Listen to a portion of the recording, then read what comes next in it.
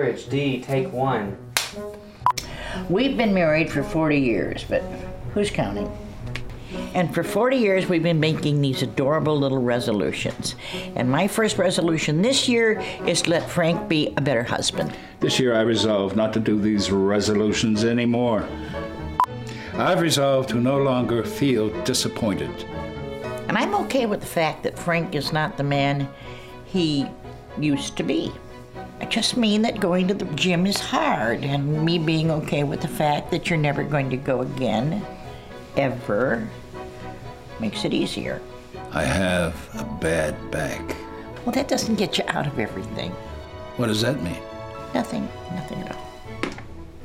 I think last year Frank made a resolution to believe that everything in the house fixes itself. This year my biggest resolution is to make Betty think people actually like her cooking. Oh, that's funny, because this year I'm resolved to let you do your own cooking. What? Yeah, I'm going to be a big enough woman to let you be your own man.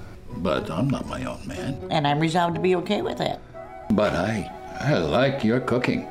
You do? Of course I do. Have I ever said I didn't like your cooking? Yeah, just now. I said people. I didn't say me. Well, do you like it? You never told me that. Then this year I resolved to tell you how much I appreciate your cooking. Well, look at you. 1 for 3. I love you. I love you too. You think you could resolve to brush your teeth after you drink the coffee? Yeah, if you could resolve to stop burning every pot. All right, I want you all to help me out here just a moment. Every one of you who has ever made a New Year's resolution in your life, I want you to stand.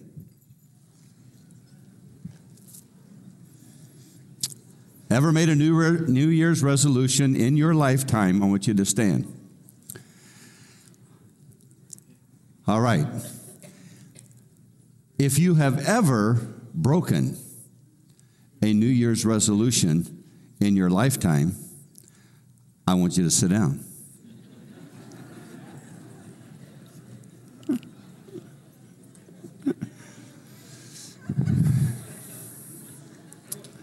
Joy.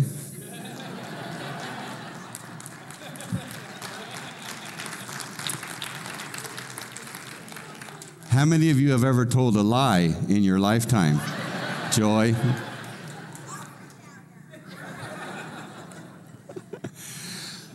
"45% of our fellow Americans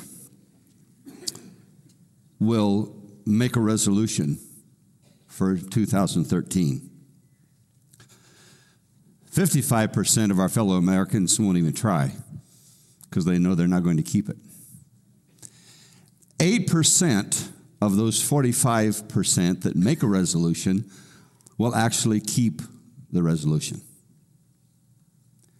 And I'm sure that we start out well and we mean well, and whatever has motivated us, we make these New Year's resolutions, and then 3 months into the year, 3 weeks into the year, 3 days into the year, 3 hours into the year, we break it. And then we live the rest of the year with regret.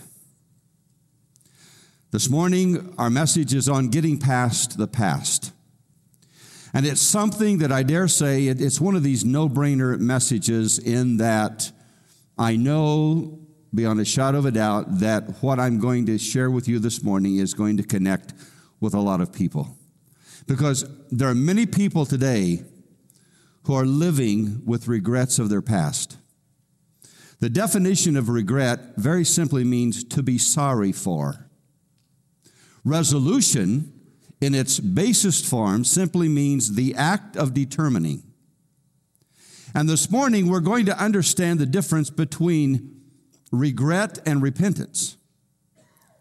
But many of you here, if we had opportunity, and it could be anonymous, you would list numerous regrets that you are living with in your past. You never understood how to get past it. You've never understood how to deal with it. You've never understood just really what this whole repentance thing means and how that Jesus comes along and wipes out our past.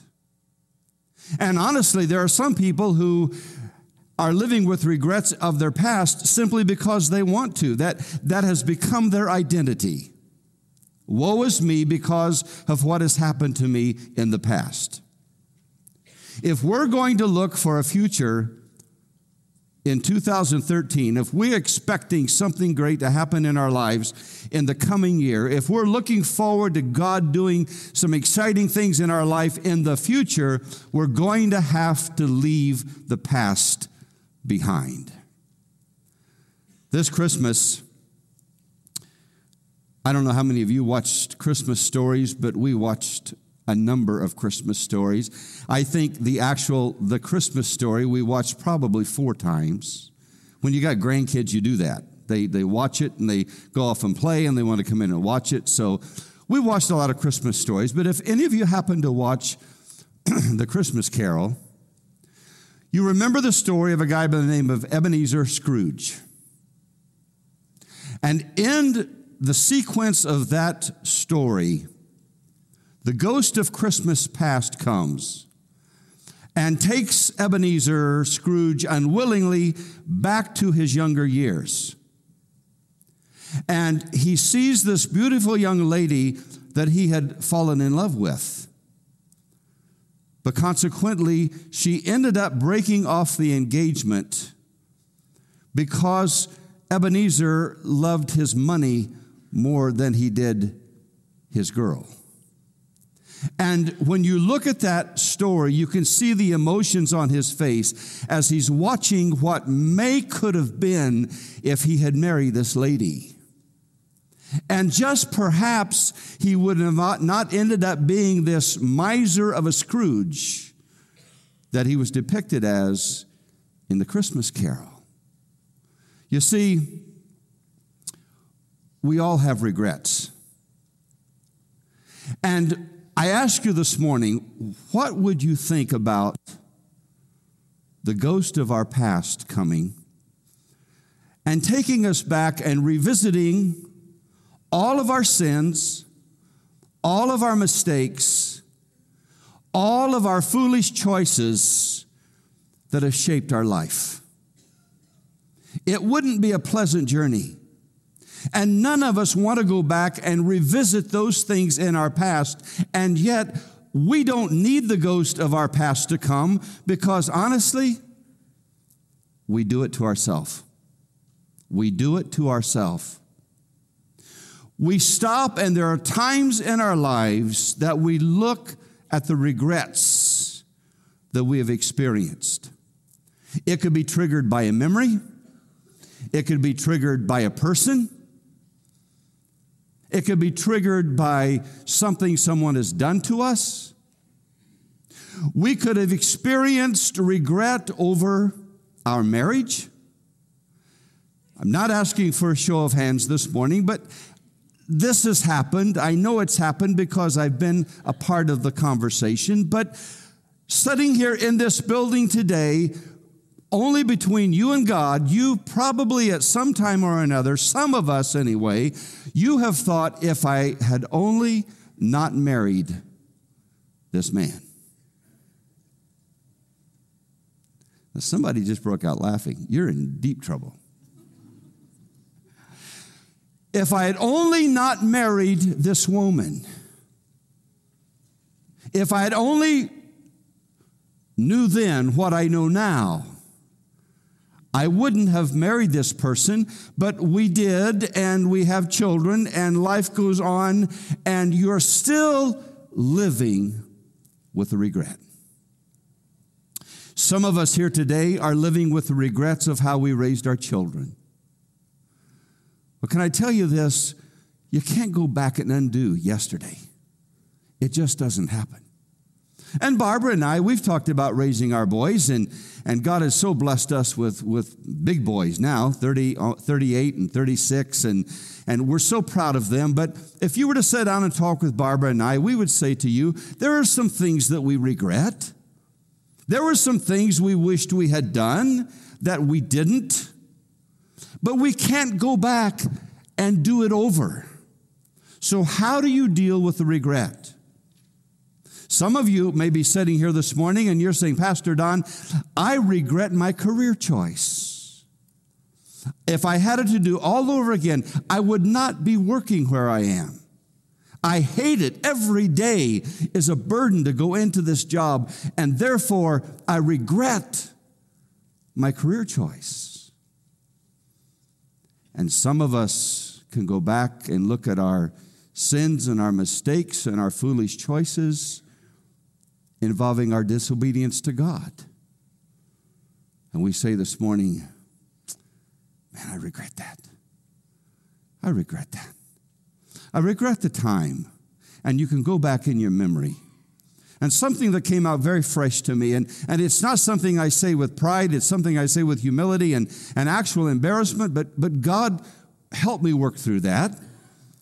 We were pastoring in Jamestown in the late 90s, and we'd had a great service and went from the church and stopped by the store. And going into the store, I saw this elderly gentleman walking, and he was bent over. He couldn't even raise his head.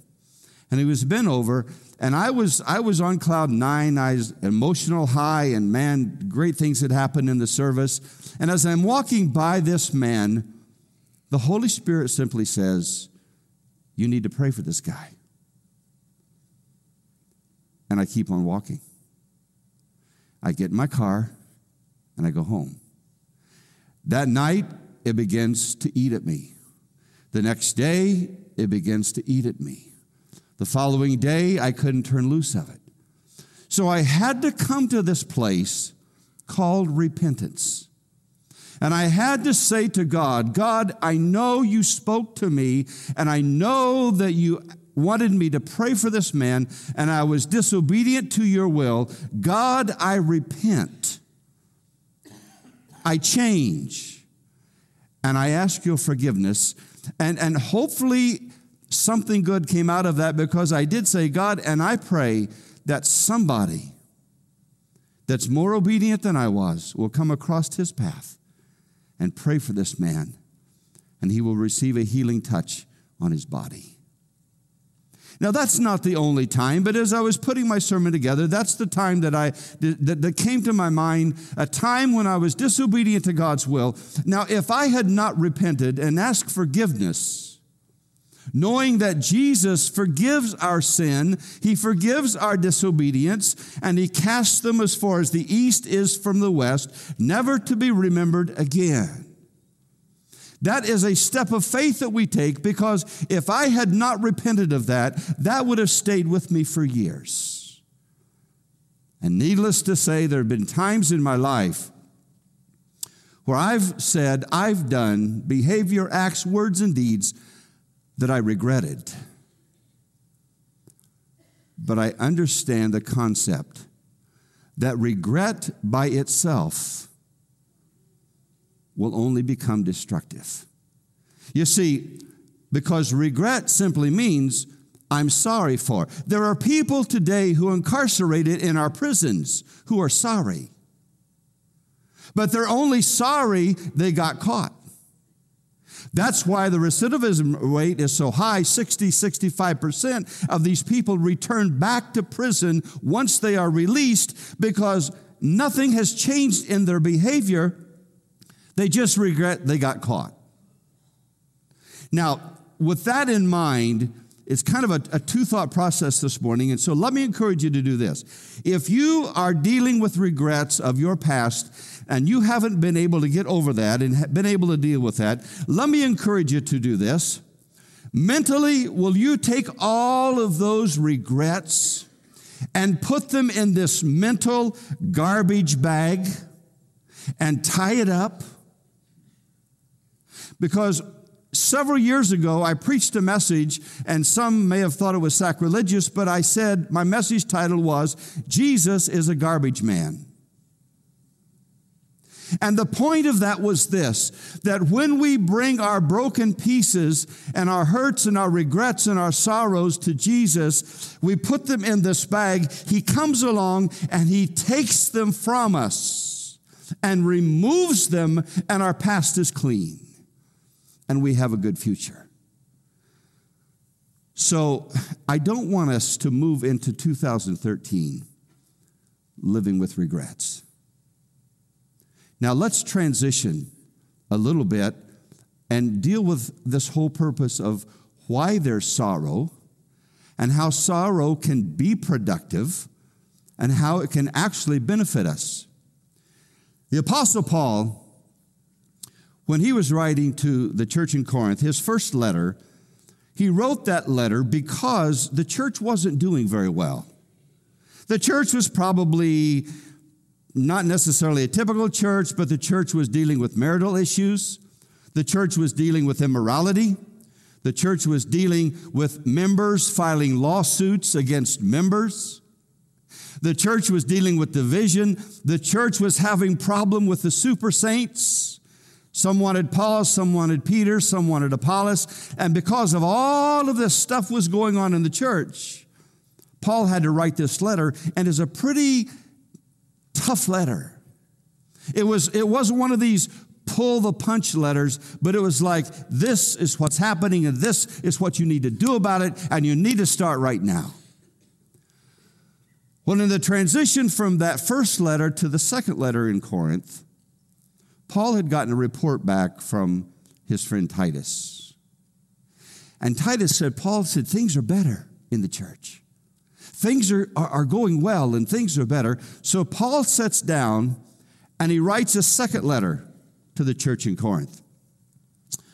And here are the words that he says, 2 Corinthians chapter 7. This is what he says to them. Even if I caused you sorrow by my letter, I do not regret it. Though I did regret it, I see that my letter hurt you, but only for a little while. Now I'm happy, not because you were made sorry, but because your sorrow led you to repentance. Friends, this is the key today. For you and I to move out of 2012 and to move into the year 2013, we have to understand this. Sorrow over sin can be healthy because it can lead to repentance and forgiveness. Regret is only destructive. Let's look at the difference between godly sorrow and worldly sorrow. This is only my opinion, and I have really nothing to base it on because I do not know the heart of people. Only God knows that. But I would assume that there are people today who respond to salvation simply because they don't want to go to hell. There are people in our churches today around our country who respond to a call of salvation because they felt pressured, or they felt obligated, or they felt like it was the cool thing to do. This I found out. And I understand there are generational differences. And I understand we do not live in the world that I lived in the late 50s. I understand that. I don't expect the same response, the same reaction. But let me just say this. I remember the days, and even myself at 12 years of age, when my children's worker came and said, Donnie, that's what they called me, Donnie. My wife still does that every once in a while. When she said, would you like to come and ask Jesus into your heart? And I came and I knelt on the front row of the pew in the church. And I'm kneeling down there, and she's praying with me, and I'm crying. And then I stop and think, I don't know what sin I've committed. I'm 12 years old. The only thing that I could remember was I stole a candy bar when I was 10. And then the stealing of the candy bar led to a lie, because when my mom found out, I told her I stole it from my dad. Sin will do that to you. That's the only thing I can remember, so I'm kneeling at the front of the pew, and I'm saying, oh, dear Jesus, forgive me for stealing the candy bar. That's all I knew to repent of. But tears were coming. And even at that young age, there was something about understanding that when I repented, And as I grew older, it became more evident and it became more important in my life. But let me personalize this. Whether you are here today or you're not here today, I understand this. It was my sin that nailed Jesus to the cross. It wasn't, I'm not pointing a finger at you or you or you or up in the balcony or the galleries, because here's the thing that I've learned, that when I view sin as God sees sin, it makes a difference and a change in my life. That's how important it is. So let's take a look. Godly sorrow, worldly sorrow. Because here's the thing, you say, but Pastor Don, I'd like to deal with these regrets, but it's so painful. Yeah, but here's the neat thing about it. Sorrow, the pain of sorrow is only temporary. But repentance is eternal.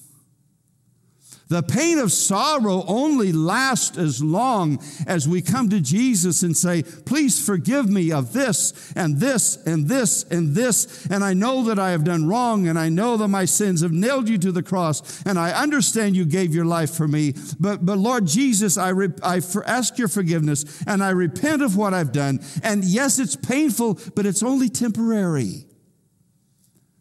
Repentance is eternal. Godly sorrow brings repentance, change of life, alteration of habits, and a renewed heart. But here's the thing, church. Sorrow is productive only when the past is converted into experience. If you allow it to be a part of your life today, it will become destructive. And I know that there's not a one person sitting in this building today that sometime or other has not experienced regret. Hopefully you've dealt with that. Maybe I'm preaching to the choir. Maybe I'm preaching a message that all of those that are not here should be here to hear. I don't think so. I preached this message to myself yesterday. It got rave reviews. So I thought I'd come and try it out on you. But this is what happens. Worldly sorrow views pain as simply pain. Worldly sorrow often is pain that is self-inflicted. That means you beating yourself up over your past. You've got the regrets, you've got the sorrow, and you just keep saying, I'm not good enough, not good enough, not good enough, not good enough. And when John led us in worship today, John, you said the words that you sense there are people here that feel like that they have to earn God's love. And there's no way we can earn God's love. There's no way that we deserve what God has for us. But it's only by His grace that those things go and move into the past. And the worldly sorrow often is self-inflicted. You know why? Because when you have worldly sorrow, we're more concerned about our reputation. I'm really not sorry for what I've done, but I don't want my reputation to be tainted. Worldly sorrow simply means that I feel bad because I lost all my money on this gambling venture, on this big deal that's supposed to make millions, and now I'm bankrupt, and I'm not really sorry I'm not sorry for the foolish choice I made. I'm just sorry because I lost my money. That's worldly sorrow. Worldly sorrow simply means that I feel embarrassment to my family and my friends. And we never view repentance as a valid answer to a poor choice. We never think about it. So, how do we deal with this? Here's the application. Sometimes people respond to regret by trying to undo the consequences of their past in ways that are illegitimate. I take you back to the book of Numbers, and you're familiar with this story. The story of the Israelites when they had come out of Egypt. And if I understand the story correctly, and you've read it often as much as I have, Moses led them out of Egypt. Pharaoh's army was behind them. Mountains was on each side of them. The sea was in front of them. And probably 2 million people, approximate. And God directed them with fire by night and a cloud by day. They get to the Red Sea, and it parts, and everyone walks over on dry ground. And when they get to the other side, and Pharaoh's army comes swooping in, the waters close and drowns all of the army. Now, we're talking miracles here. Miracles. And yet, when they exit the Red Sea, and God brings them to the borders of Canaan, He says, "This is the land that I have prepared for you." And it wasn't their idea, but the Lord said, "Send 12 spies into the land, and I want you to check out. I want to see if the cities are fortified. I want to see if there's actually milk and honey in the land. I want to see what kind of vegetation, what kind of soil. I want you to go scout out this land." And so the 12 spies went out for 40 days, and they checked out the land. They came back with the report. 10 of them said, "Yep, good soil. Cities are fortified. Milk and honey. Lots of good things. But, there are giants in the land. They're bigger than we are." How soon do we forget what God has done for us in the past, meaning that He wants to do so much more for us in the future? What they should have said was, "There are giants in the land, but God, you're the one that parted the Red Sea. God, you're the one that brought the cloud by day and the fire by night. God, you're the one that brought us out of Pharaoh's hand. God, because of these things, nothing can come against us, because all things are possible with you." But no, they said, "We will not go in." It was only Joshua and Caleb that said, "We need to go in, because with God we can do it." But here's the thing. The Israelites were disobedient. They disobeyed what God's will for them was. They did not trust God's promises. They did not obey Him and enter the promised land. What did they do? They panicked, they rebelled, and they refused to go in. Because of the act of disobedience, God passed judgment on them, and for 40 years, 1 year for every day, they scouted out the land. For 40 years, they wandered in the wilderness, and He said, "No one over the age of 20 will see Canaan." Joshua and Caleb was there. "But the rest of you who disobeyed me, you're going to die in the desert. You're going to die right here and never see Canaan." So they understood their disobedience. And here's the thing. Sometimes people respond to regret by trying to undo the consequences of their past in ways that are illegitimate. Here's the point. They first disobeyed God by not going in. And secondly, they disobeyed Him by not staying out. And when this took place, when God said enter, they disobeyed. When He said stay out, they disobeyed. You see, regret becomes destructive when we try to undo our choices illegitimately. When we come to that place, maybe in the early years of our marriage, and we say, "I regret marrying this person. And so therefore, I'm going to get a divorce. And I'm going to marry person number 2. And we're with them for a while, and we say, "You know, I regret marrying this person." So we get a divorce. And marry person number 3. What are we doing?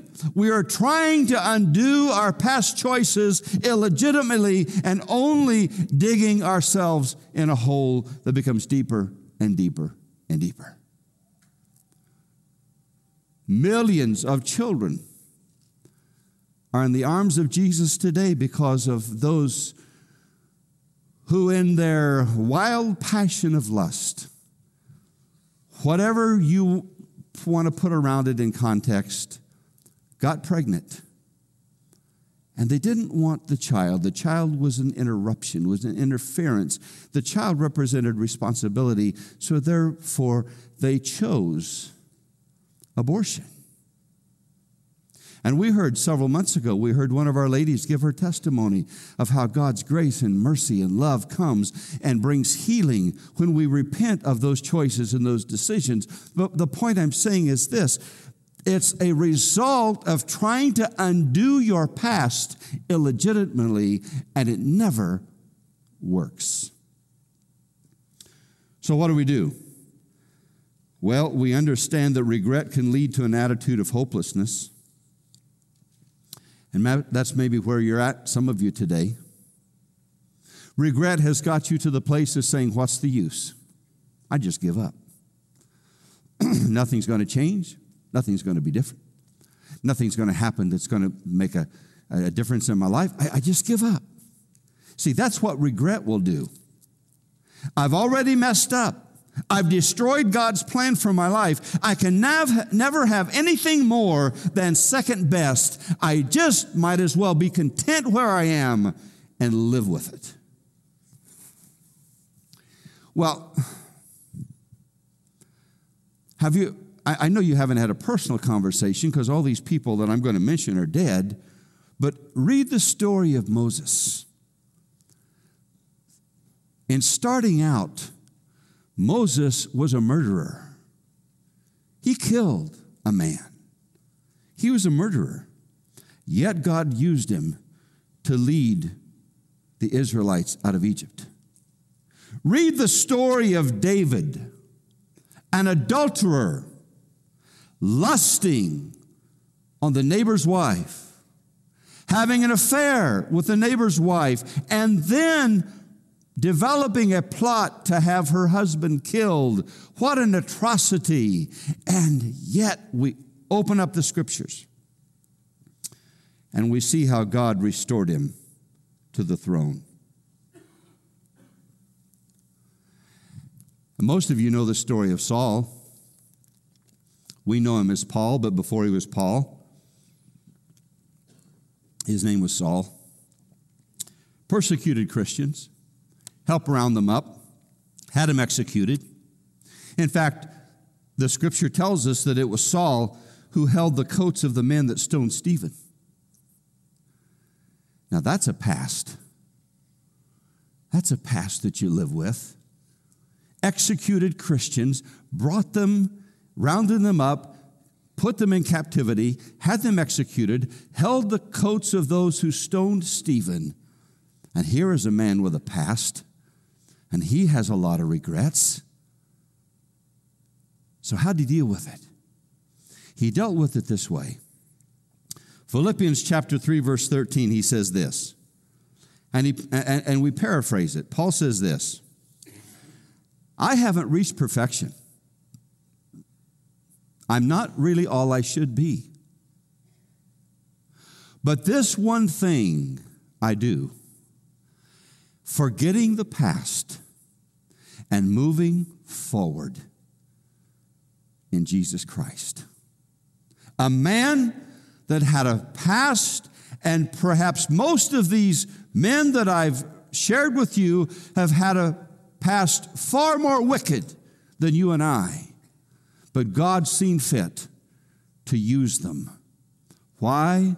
Because they came to a point of repentance. Regret was destructive.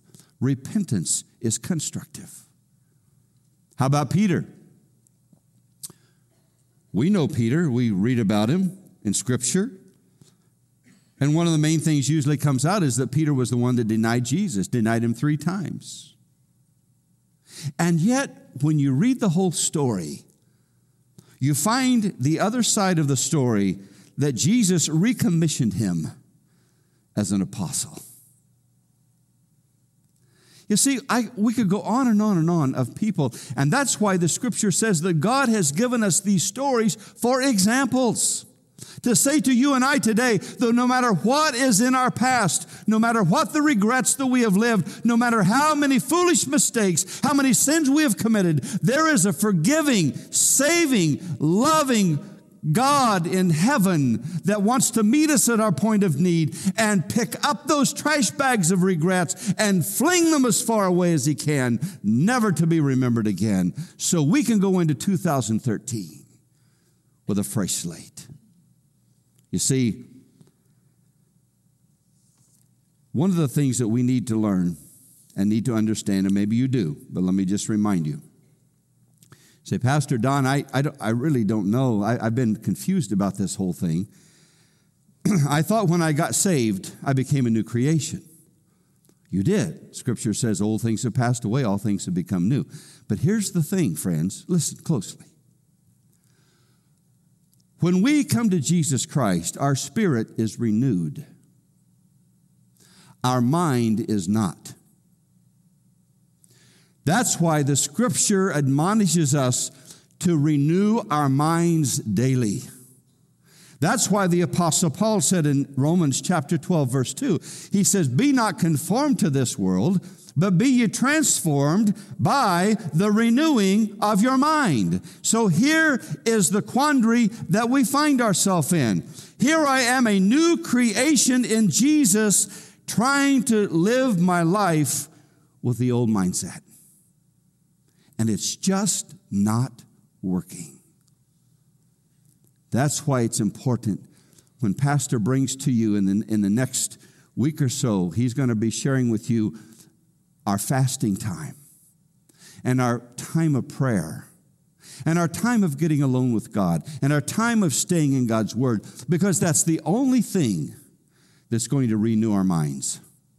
And some of you, if you will listen closely to me this morning, a light bulb has just been turned on in your thinking, because I've just shared with you that you cannot live a victorious life as a new believer with an old mindset.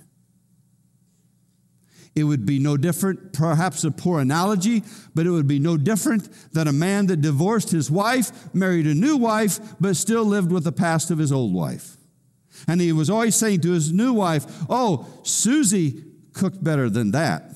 And Susie kept the house better than that. And I remember trips that Susie and I went." How long do you think that's going to go on? We can't live a new life with an old mindset. It has to be renewed. And the only way it's going to be renewed is by the reading of God's Word. So my question to us today is this: how do we get past our past? And how do we avoid being paralyzed by regret? And I close with these thoughts. The answer is this: we must change our theology. We have to change our theology. God knew His plan for your life would include sin, mistakes, and foolish choices. He knew that. He knew when He gave His Son upon the cross, and He knew that when you and I came to Him and when we repented, He knew what the whole package consisted of.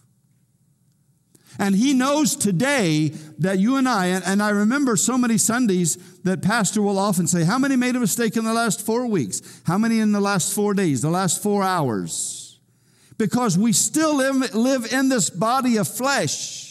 And God knows that when you come to Him and say, "Lord Jesus, come into my heart and my life, forgive me of my sin," God knows there's still going to be some sin and mistakes and foolish choices. Because we live in this body of flesh, this humanity, until Jesus comes back. But here's the thing. If the greatest sin in history, and I think you would agree with me on this, if the greatest sin in history which was the crucifixion of God's only Son, if that greatest sin in history was a part of God's sovereign plan, there is hope for you and me. We don't always understand it. We don't always agree with it. We don't always like it. But here's the thing, friends. God's plan for your life is not buried under the mistakes of your past. Can you say amen to that? I don't know about you, but that makes me excited. God's plan for my life is not buried beneath the sins of my past, because those sins have been forgiven. Those regrets have been repented of. The repentance has come, and the godly sorrow has come, and new life has come, and yet I have to daily renew my mind over and over and over again. And Paul says this, and remind of the scripture that we just read: godly sorrow brings repentance that leads to salvation and leaves no regret. Would you stand with me this morning? Heavenly Father, how many times have we come to the end of a year? And it could be a myriad of resolutions. We want to lose more weight. We want to read the Bible more. We want to pray more. We want to spend time with family more. We want to develop a hobby. We want to take on a project. We want to. And shortly into the future year, Father, those resolutions fall apart. That act of determining crumbles beneath us. But Father, I pray for us today. I am so thankful that you remind us that we are your children, that we have been saved, that we have been cleansed, that our righteousness was nothing but filthy rags, but you've given us the righteousness of Almighty God. Father, I thank you this morning. And I hope that in the sound of my voice today, that we have all heard, we do not have to live with the regrets of the past. So, Father, right now, Father, I'm asking that all of us right now mentally do this mental exercise, that we take those regrets, we repent of them, we ask forgiveness, we put them in the trash bag. And Jesus, in your loving, kind, and gentle way, will you please take it from us and cast it into the sea of forgetfulness, never to be remembered again.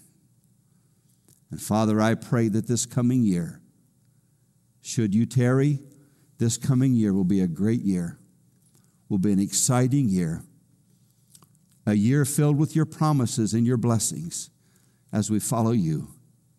And Father, we thank you today that you remind us that you have a plan for our life, and you understand that that plan involves mistakes and poor choices, and you understand all of that. But that doesn't make us a second-rate citizen. That simply makes us a child of God that returns back to the Father and asks forgiveness and repents and accepts your love. So, Father, I pray today for this church. I pray today for its leadership.